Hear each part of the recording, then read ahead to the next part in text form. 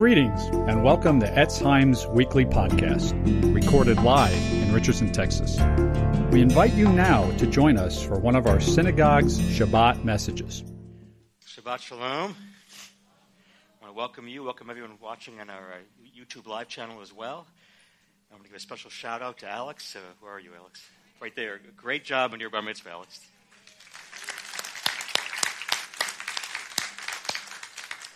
And then I am very grateful to have your family here. I know your mom's watching a live stream, and it's great to have you all here. We have been in a extended series on the book of Proverbs, and today is the last part. Today is part 20 and the final part of our series on the book of Proverbs. And we're going to look today at the theme of authority and submission in the context of the fifth commandment: honor your father and your mother. So turn me to Proverbs 23. We're going to do a number of passages from Proverbs 23. And the text says, "Apply your heart to instruction and your ears to words of knowledge. Don't withhold discipline from your children. If you punish them with the rod, they won't die. Punish them with the rod and save their soul from death. My son, if your heart is wise, then my heart will be glad indeed. My inmost being will rejoice when your lips speak what's right. Listen to your father who gave you life, and don't despise your mother when she's old. Buy the truth and don't sell it. Get wisdom, instruction, and insight as well. The father of a righteous child has great joy. A man who fathers a wise son delights in him. May your father and your mother rejoice. May she who gave you birth be joyful." Amen. Well, we all know we're living through a time of increasing social disorder. Age-old institutions that form society are breaking down at a rapid pace, just like marriage and the family. Marriage is now being redefined to include same-sex couples. There's even a push for child marriage and polygamy. Ironically, these radical liberals are pushing for a system similar to 7th century Islamic theocracies. And if you think that with child marriages and polygamy, well, if you think that's crazy, we can't even define anymore what a man or a woman is. And there's a deliberate blurring of the sexes. We have emasculated men. We have masculine women. We have a fluid transitioning between the two, denying God's very creation order where he made them male and female. In addition, we no longer even have national boundaries. As people just stream across. Crime is rampant. Criminals are no longer prosecuted or even jailed.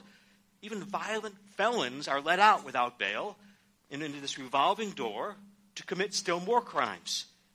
Parents are no longer even allowed to know what their kids are being taught at school, or to have any say-so over what pronouns are used, or over objectionable curriculum filled with Marxist CRT propaganda and transsexual indoctrination.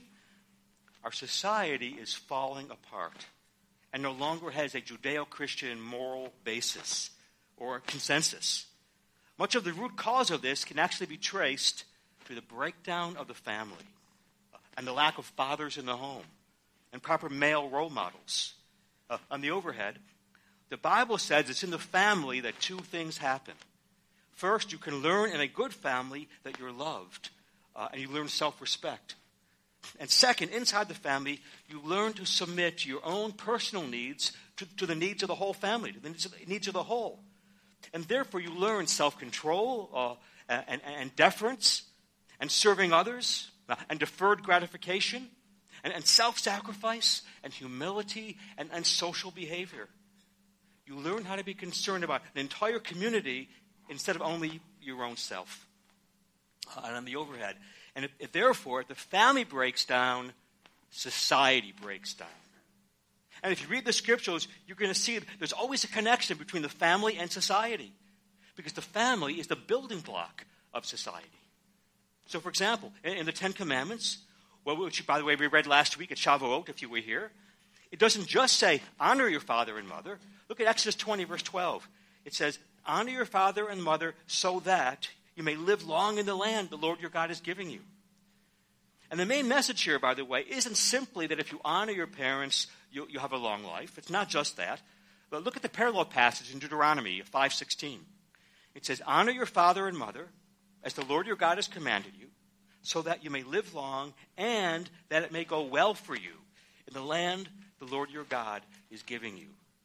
The emphasis here is that if you don't honor your father and mother, things will not go well for you. There'll be breakdown. This won't be a safe place. It won't be a place where you can live long and happily. Your society won't work if the family doesn't work. Whenever the Bible speaks about honoring your father and your mother, it always says, do this so that society will work. In the Hebrew Scriptures, children are being malicious against their parents, or children being violent against their parents, was punished by the whole community.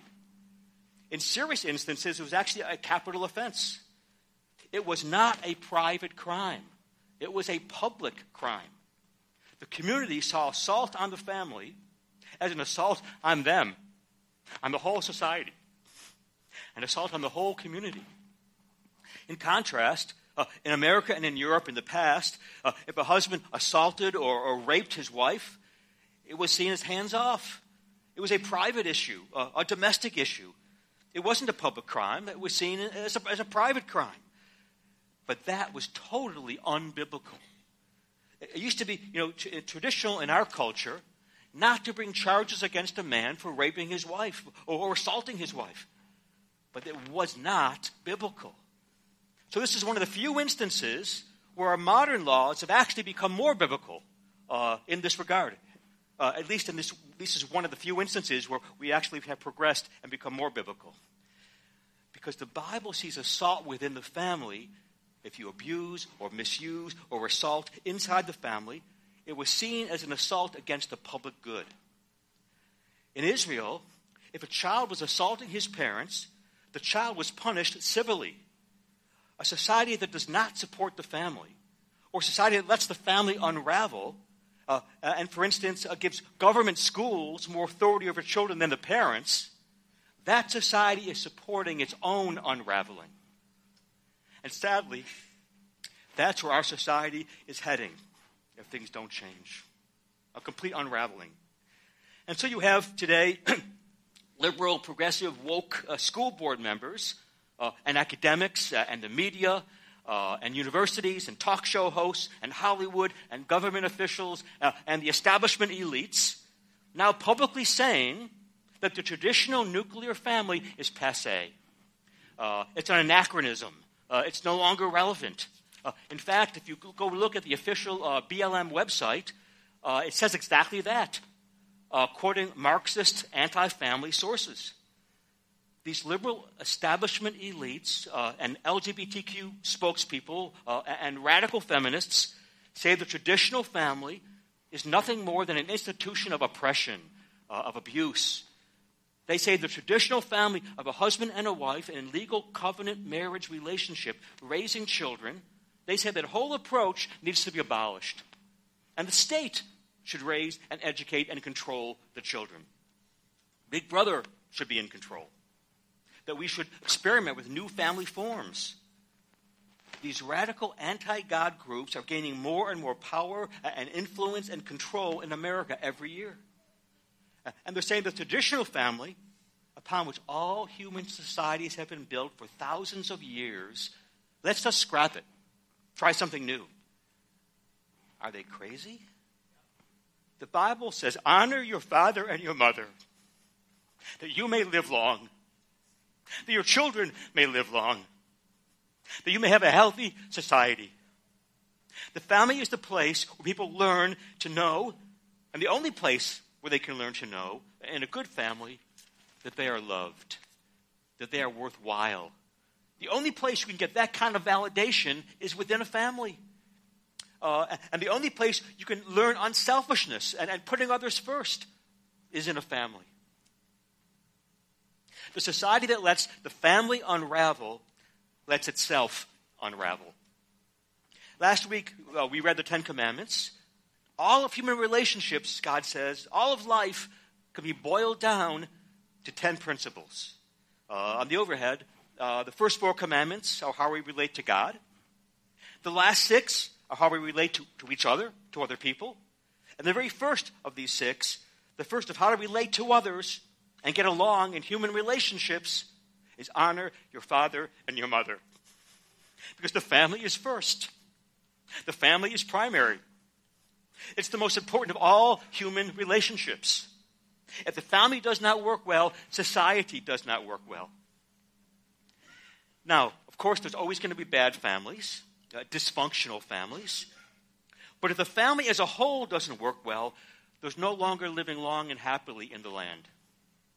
On the overhead, 2 questions, if all this is important.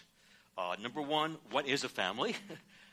And we're going to actually answer that, not like what is a woman, or they don't answer the question. We're going to answer it. Number 2, how does the family work? So first, what is the family? What is the family? Look on the overhead. Here's my definition. The family is a learning community built on a covenant of lifetime loyalty that tells us both the form and the content of a family. And this helps us today when the whole idea of the traditional family is being questioned and undermined and assaulted. It helps us to understand what the biblical view of the family is. A family biblically is based on a lifetime of covenant loyalty. Look at Proverbs 23:22. Listen to your father who gave you life. Don't despise your mother when she's old. This tells us first that families are built on lifetime covenants of loyalty. The verse says, even when she's old, she's still your mother. On the overhead, it starts at birth. Listen to your father who gave you birth. Don't despise your mother when she's old. A family is based on a covenant. A family is based on a binding and permanent commitment of loyalty. The traditional view is that a family is whoever you're simply related to. Biology is everything. That's, for example, why in societies that have not been influenced by Judeo-Christian biblical worldviews, such as in the Far East or in Islamic world, adoption is not really much of an option. Because the all-important thing is the blood. This is my flesh and blood. That's what makes a family a family. That's the traditional view. The modern view is the other extreme. The modern view goes off in a very different direction. The modern view is anyone who says they're a family is a family. Any consenting group of adults who get together and decide to have a joint living arrangement that will meet their needs is a family. But the biblical view is counter to both of these. The Bible says what makes you a family is a covenant of lifetime loyalty. A lifetime covenant. Sticking with someone, saying, I'm for your welfare under all circumstances till death. There's nothing like Messianic Judaism or biblical Christianity to show you the beauties of adoption. Yeshua, in the most incredible prayer ever prayed, he says this, in John 17, he says, in essence, I'm paraphrasing now, he says, Father, I'm your only natural son down here. I'm your only natural born. I'm your only begotten. I'm the only natural child you've got down here on earth. But I ask for these, my brothers and my sisters who have faith in me. I ask that you would adopt them into your family. I ask that you would give them rights as children. I ask you would bring them into our family. And then he says, I ask you would love them even as you love me. Bring them into unity with one another. Look at John 17:23. Then the world will know that you sent me and have loved me, how? Even as you've loved me. That you would love them even as you've loved me. Astonishing. Think about this. Try to wrap your mind around what that's saying. What makes a family relationship is not the substance. Because we're not divine. We're not part of God's divinity. Yeshua is divine. God the Father is divine. The Father and the Son, therefore, they have a substantial relationship. They are the same essence, the same substance, deity. And the overhead. But notice that Yeshua says to his Father, even though I'm your only natural child, I want you to love them even as you've loved me. What makes a family is a covenant. What makes a family is agreement. What makes a family is commitment. And it's a binding, permanent commitment. And as a result of that, God loves you if you are a true Yeshua follower, even as he loves Yeshua himself, his only begotten Son. And that's astonishing. What does that even mean? What's this great gospel that we can be sons and daughters of God, and that he'll love us even as he loves his only begotten Son? This is the amazing result of the gospel. And what are the ramifications of this for the family? What makes a family is this covenant of commitment. Not merely the fact that you're related by blood. That's the traditional view. And not just because you happen to like each other and sign an apartment lease together. That's the modern view. That's not what makes you a family biblically. What makes you a family is from birth to death, till death do us part. And there's two kinds of covenants that create a family. First, of course, is the marriage covenant. The Bible teaches two people can come together, and they can say all sorts of wonderful things about each other. But the question is, are you willing to make yourself legally accountable for the welfare of the other person? Till death do you part.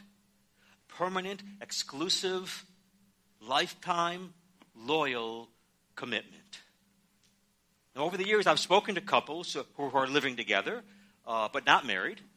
And often they say, well, we love each other just as much as the married couples love each other. A piece of paper means nothing to us. So I ask them, well, why haven't you gotten married then? And often if you push them, you get an honest answer, because I want out if I want out. That's not a family. That's not fully committed to one another. They're not fully resting in each other. They have not made themselves vulnerable to each other. They haven't said, till death do us part. You're not a family until there's a permanent legal covenant commitment. When someone says to their partner, I'm not going to give you this piece of paper, but trust me, I love you just as much as those people who have given each other the piece of paper. That is a lie. You don't love them enough to say, I make myself vulnerable to you. You don't love them enough to say, I legally commit and vow before God for you, for life, till death do us part. On the overhead. I'm sorry. On the overhead. Secondly, there's also a kind of covenant between a parent and a child. Thank you.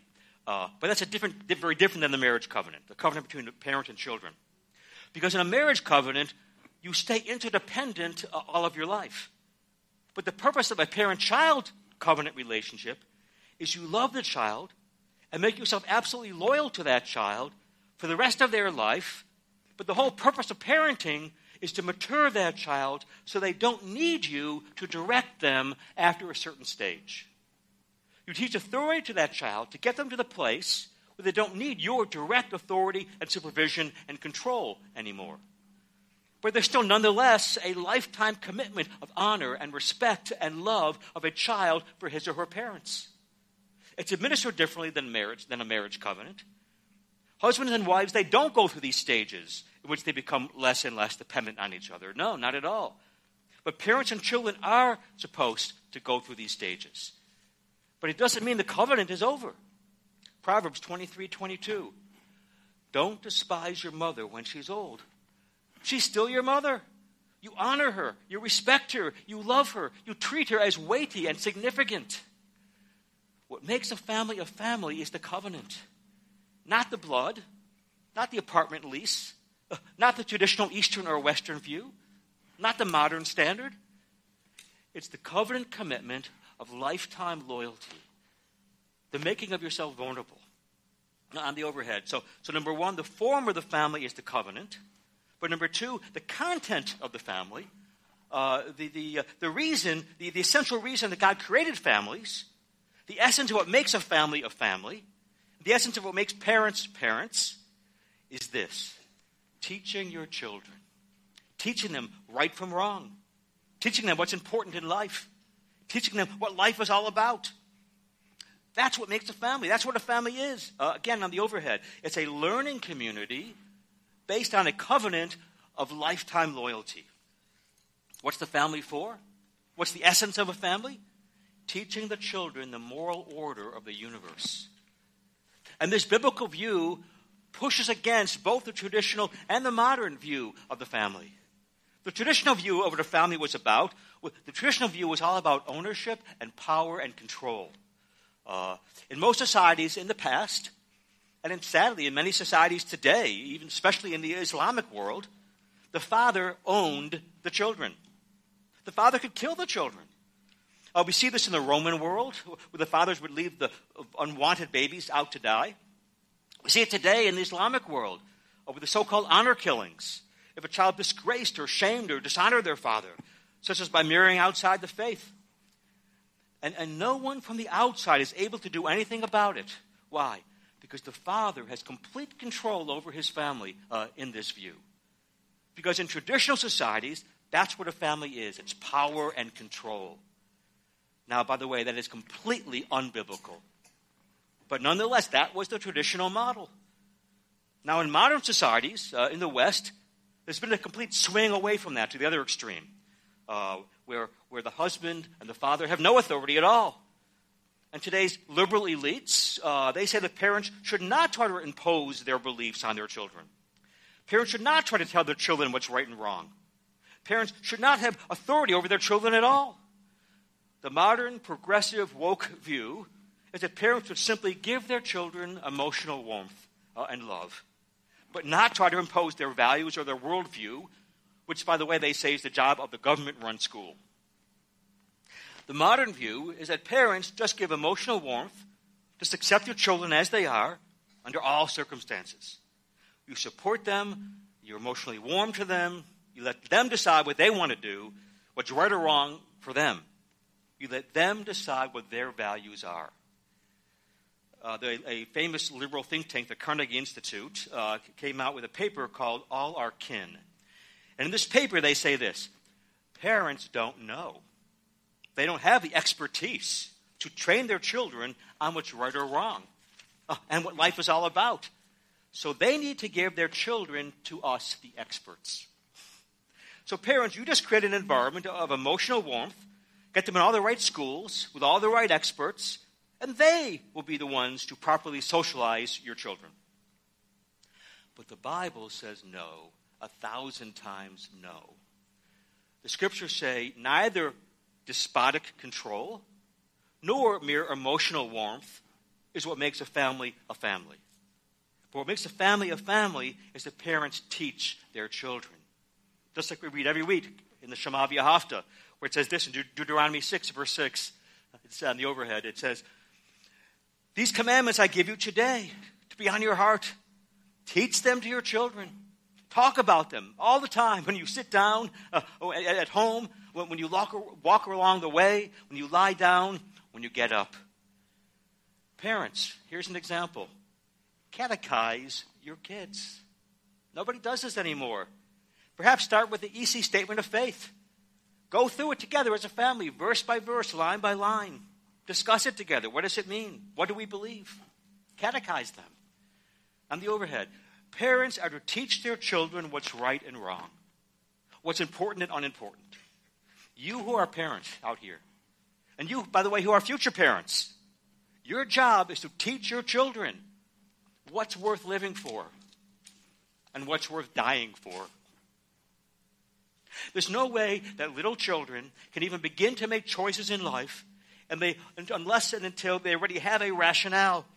They've already have a worldview. What's worth living for? What's worth dying for? Children are not going to be capable of reflecting on and developing this on their own.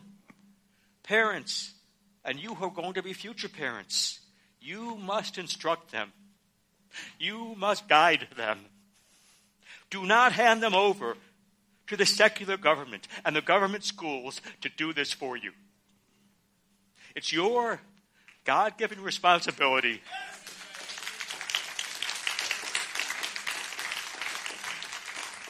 It's your God-given responsibility as parents to preach the gospel to your children, to teach them what's right and wrong according to the scriptures. The public schools, what will they do when you turn them over? They will teach them relativism and secular humanism and socialism and critical race theory and diversity, equity, inclusion and sexual permissiveness and perversity and immorality. The secular viewpoint taught in the public schools is that all things are relative and that you've got to find your own truth, whatever is true for you. There is no objective morality or truth. There is no God, the government says. Is that what you are going to let your children be indoctrinated into? Brainwashed in? You as parents are responsible before God to teach your children biblical truth, the gospel of Yeshua the Messiah, and you must instill in them biblically what is right and wrong, regardless of what the government schools say. Thank you. Teaching your children the gospel and the scriptures must come first. And discipline and love are the key means by which you do this. They're the means to the end. And the end is to train up your children in the way they should go. If your kids go into the armed forces, for example, the armed forces do many things well. It can provide them a place to live, provide a roof over their head, and provide meals to eat. It provides discipline, of course. But what makes a parent isn't control. It isn't providing room and board. What makes a parent is through hundreds and thousands of ways you teach them what's worth living for and what's worth dying for. Now, what if your children have grown up and they've rejected your values and your beliefs? Has your parenting been a failure? What if you're a child and you say, well, I don't like the values and beliefs my parents tried to teach me. I've gone my own way. Does that mean if this is your child, that your family was a failure?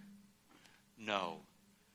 If as a parent, you tried your best to teach your children biblical principles and values, you are not a failure. You're a failure if you fail to teach them anything at all and just abandon your responsibility as parents.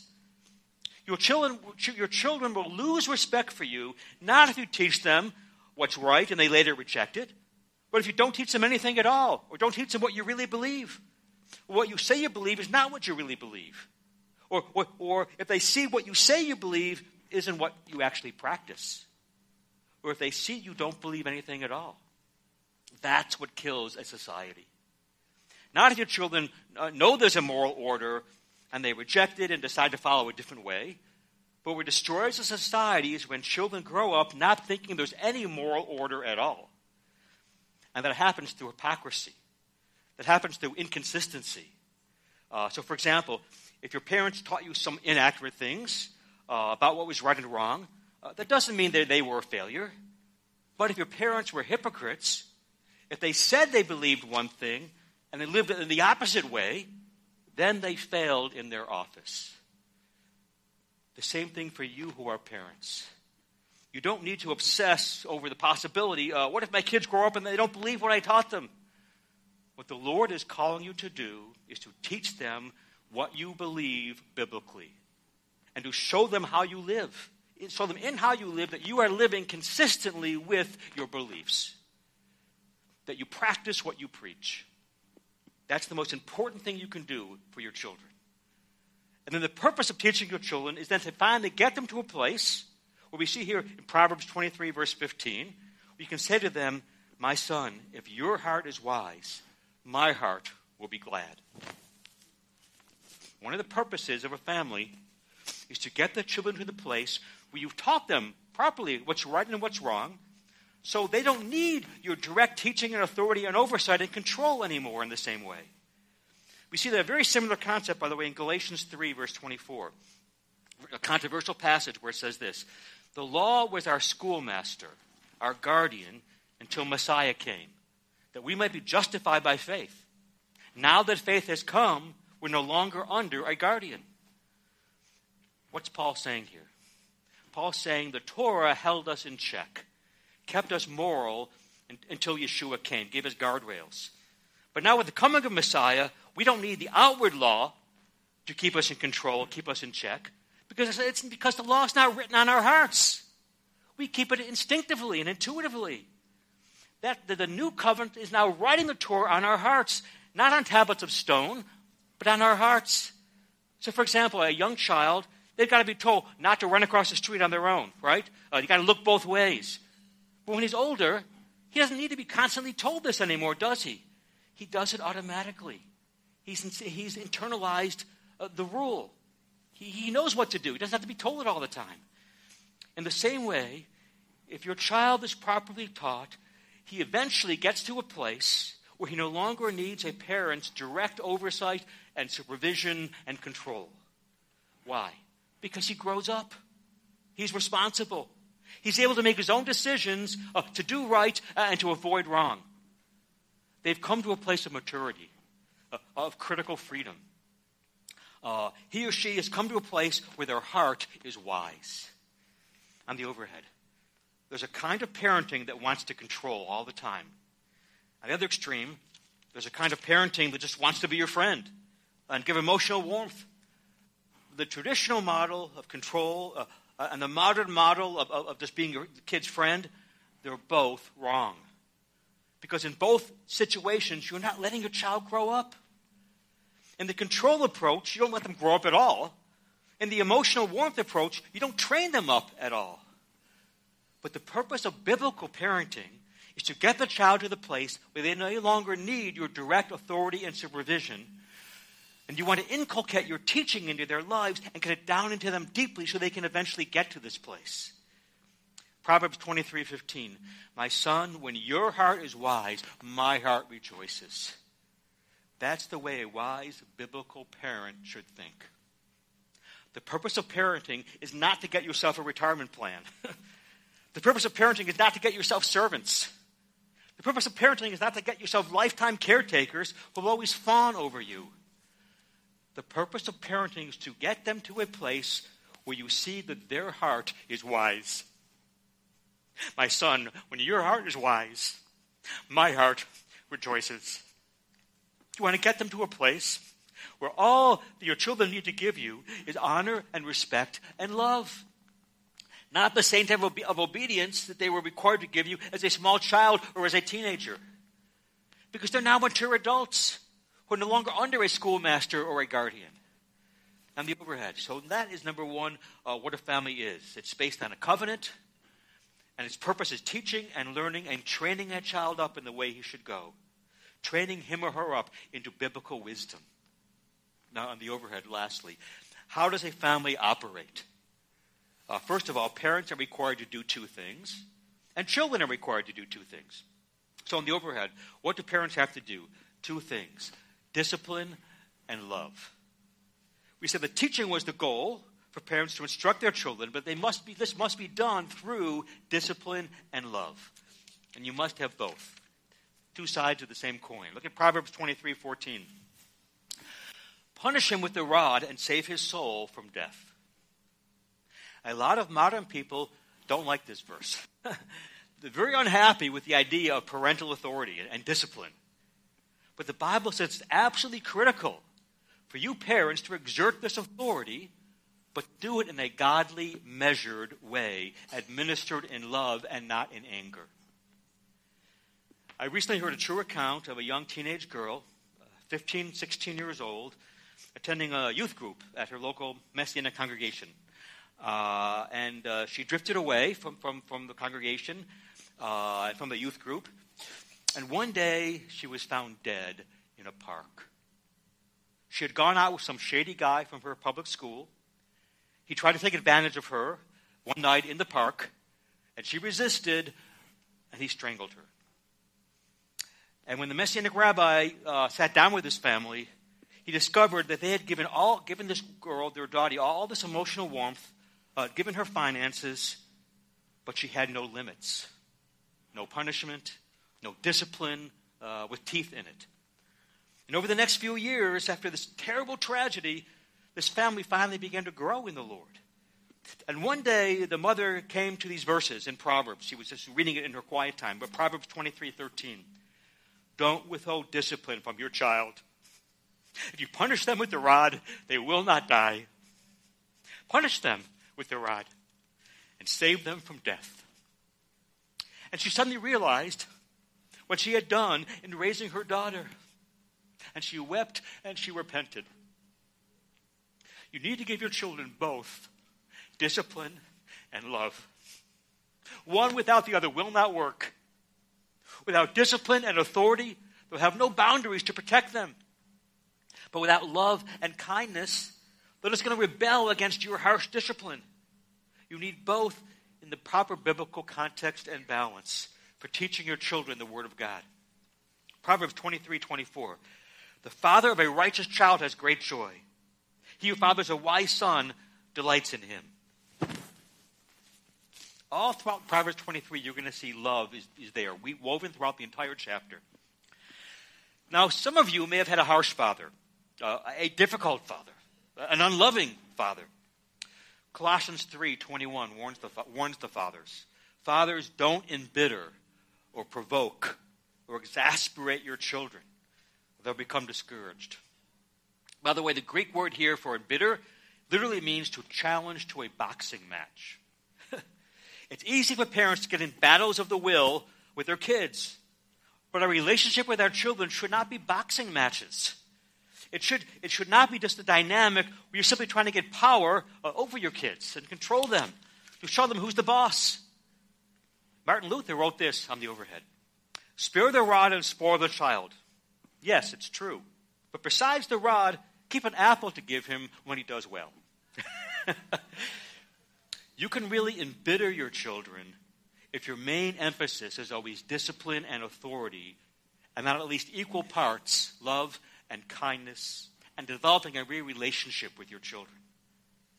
These are two things you as parents must have in balance, discipline and love, in order to properly raise your children.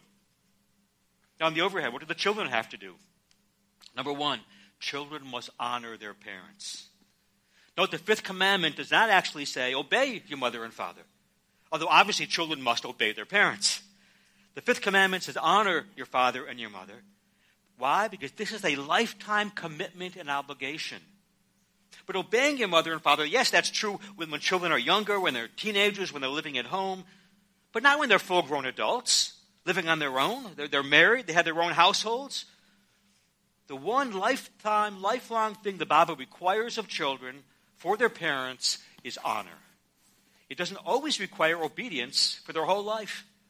But children are commanded to honor their mother and their father. And the overhead.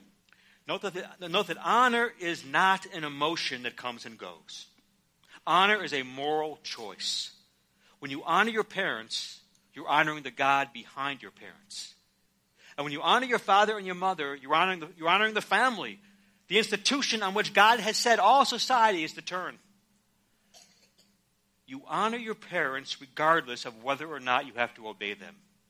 Because honoring your father and your mother is one of the ways you honor God. One of the ways you show you're honoring God. And if you don't honor your mother and your father, the Bible says you will not live a long and happy life. So treat your parents with respect. Treat them with significance. And the overhead, secondly, you who are children can honor your parents best by growing up. Look at Ephesians 6:4. Fathers, don't exasperate your children, but rather bring them up in the training and instruction of the Lord. Fathers, you are to bring your children up.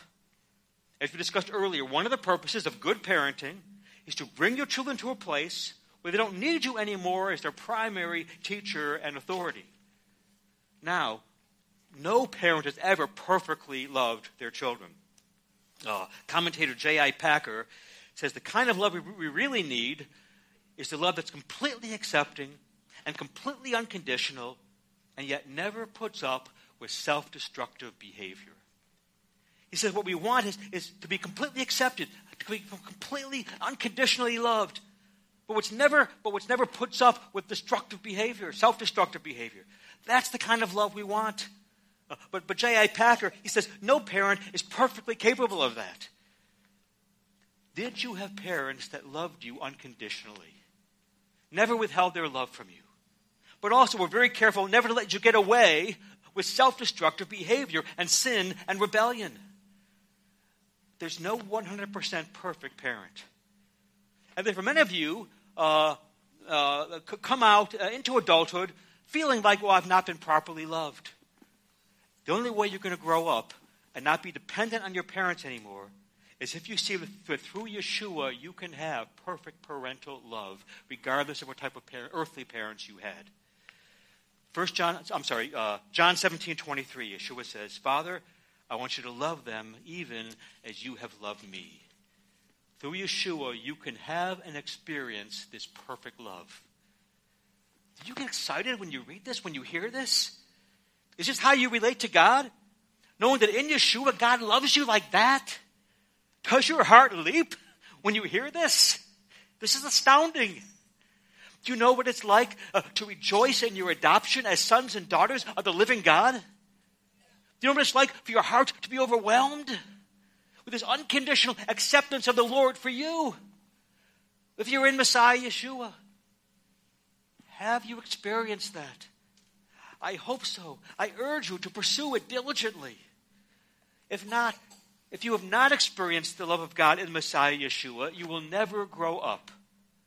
You will either spend the rest of your life idolizing your parents, if they were good parents, or being bitter against them, if they were bad parents, and you'd be constantly weeping over the fact that you can't accept yourself because your parents didn't give you the kind of love that they should have given you. But no parent can give you that perfect, ultimate kind of love. Only Yeshua can. You'll never grow up. You'll never be able to properly honor your parents unless you're able to look at them and say to them, you're no longer God to me. You were God to me when I was little. That's how families were built. That's how society is built. When you were young, your parents originally stood in the place of God for you. If they said you were great, you were great. If they said you were ugly, you were ugly. The only way to be able to honor your parents and grow up and one day leave and form your own household and continue to honor and love them the rest of your life is to say, you used to be God for me, but that stage has passed. You have properly raised me. And now I thank you for being godly parents. And I can function on my own in a God-honoring, Yeshua-following way. Too many people spend their lives messed up and dysfunctional and upset because they didn't get the love they wanted from their parents or the acceptance they wanted. And a lot of sexual immorality stems from this, by the way. Looking for love and acceptance because my parents never gave it to me. So they look for it in other places, in the wrong places. They haven't grown up.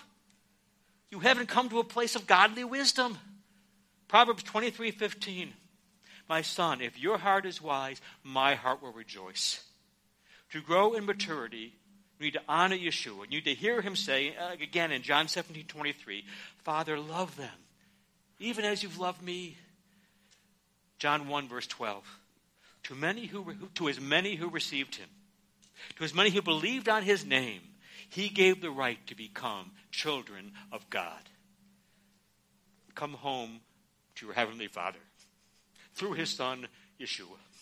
Come home to the ultimate divine Father who can truly enable you to love and honor and obey your earthly parents. Amen. Let's stand and pray. I'd like the music team to come on up. Hallelujah. Father, we thank you today for these timeless truths on the family and parenting and honoring our father and our mother. Indeed, you tell us that if the family breaks down, society breaks down. And that's exactly, Lord, what we're seeing in America today. Thank you for showing us that the family is meant to be a learning community, both on a covenant of lifetime loyalty. It's meant to disciple the children, God willing, becoming Yeshua followers, where we're adopted into your family, Lord, the ultimate family. Lord, for we here today who are parents, and we here today who are future parents, help us to teach our children the gospel, the supremacy of Yeshua, to catechize them, to teach them the scriptures and biblical values and right and wrong and godly character and the fruit of the Spirit and what's worth living for and what's worth dying for. And in teaching them, help us to do this through showing them both discipline and love. Because without discipline, there's no boundaries. Without love, they're just going to rebel against our harshness. We're commanded as parents not to provoke or to embitter our children. So, Lord, help us to keep love and godly discipline in proper biblical balance. And for all of us here, Lord, who are children, and of course, all of us are children, help us to honor our father and our mother. Lord, help us to honor you by honoring our parents. Lord, help us to see you, Lord, as the perfect Heavenly Father.